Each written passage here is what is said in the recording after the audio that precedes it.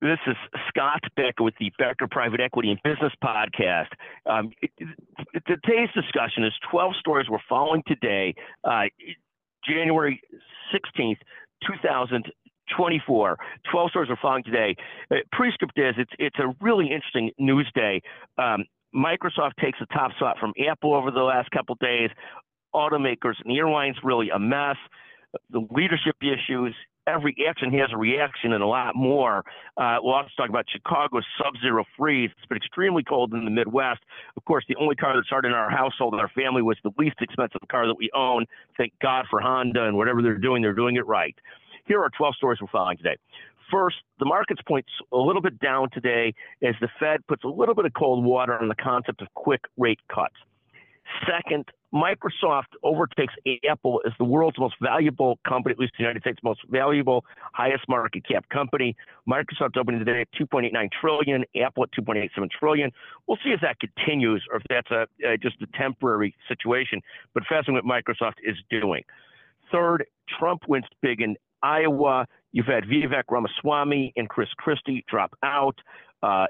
Nikki Haley finished barely third behind Ron DeSantis. DeSantis at 21%, Haley at 19%.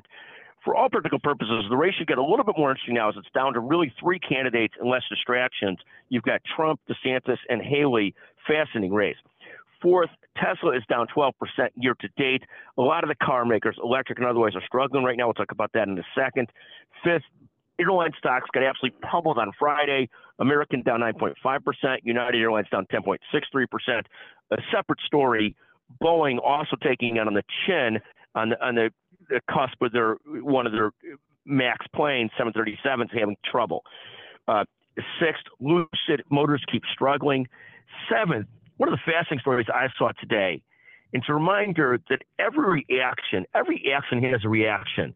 And this is really the reaction to the UAW cleaning up in the union negotiations against the big automakers. They really took the big automakers to the cleaners. And this might sound good on its face, but what it's leading to, headline today is robotic use surges in the Detroit auto plants. And this is the natural reaction. The UAW went on a very aggressive campaign to raise wages tremendously. Short term, this feels very good. Long term, there's an old adage that in a negotiation, each party should come out mildly unhappy or mildly happy is when you know you've had a successful negotiation. The contrast is when one party comes out the clear winner, one comes out the clear loser. This ends up setting ourselves up for challenges in the long run. And I think that's exactly what's happening to Detroit with the UAW and everything else. Eighth, Ford Motor down 6% year to date. Ninth, this is a discussion. We'll have a separate podcast on this. Leaders and team members are driven by a variety of different ways in which they view the world. Some are very objective. Some are very emotional. And as a leader, you have to be your authentic self, but you also need to be empathetic to whoever you're connecting with. Has different views in which they deal with it. There may be objectively, this is really the right way to go. There may be subjectively, this person really deals with things from a story perspective, emotional perspective. But as a leader, you got to try and connect with your people on the different levels they can be connected with at the same time without losing your own rudder. And I think this is very important in everything, in business, in leadership, in relationships, in life, in everything, is understanding the different ways that people connect.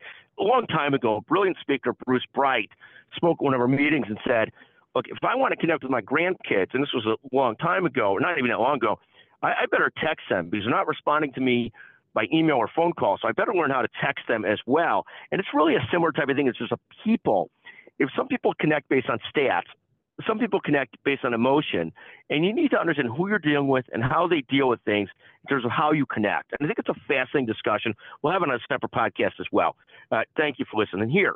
The 10th thing we're talking about today or watching today, great to moderate a podcast yesterday for Becker's Healthcare on private equity and healthcare systems and healthcare. Panels included two brilliant leaders from ECG Management Consultants, Katie Fallon and Jared Langus. We also had Scott Nordwind, Chief of Strategy at Banner Health, and Justin Ishbia, the founder and managing partner of Shore Capital. That podcast on Becker's Healthcare should be released soon. 11th, Bitcoin opens around 43,000 today. It's down from 48,000 a week ago or so, but still just having a huge upsurge this year so far in the last few months. 12th, finally, excited for the Becker's Healthcare Annual Meeting, April 8th to 11th in Chicago. Let's hope that it's warmer in Chicago then. Thank you for listening to the Becker Private Equity and Business Podcast. We'll be back at you with two different issues. One on leadership and understanding your people and how they connect, as well as probably one about negotiations, winners and losers. Thank you for listening to the Becker Private Equity and Business Podcast.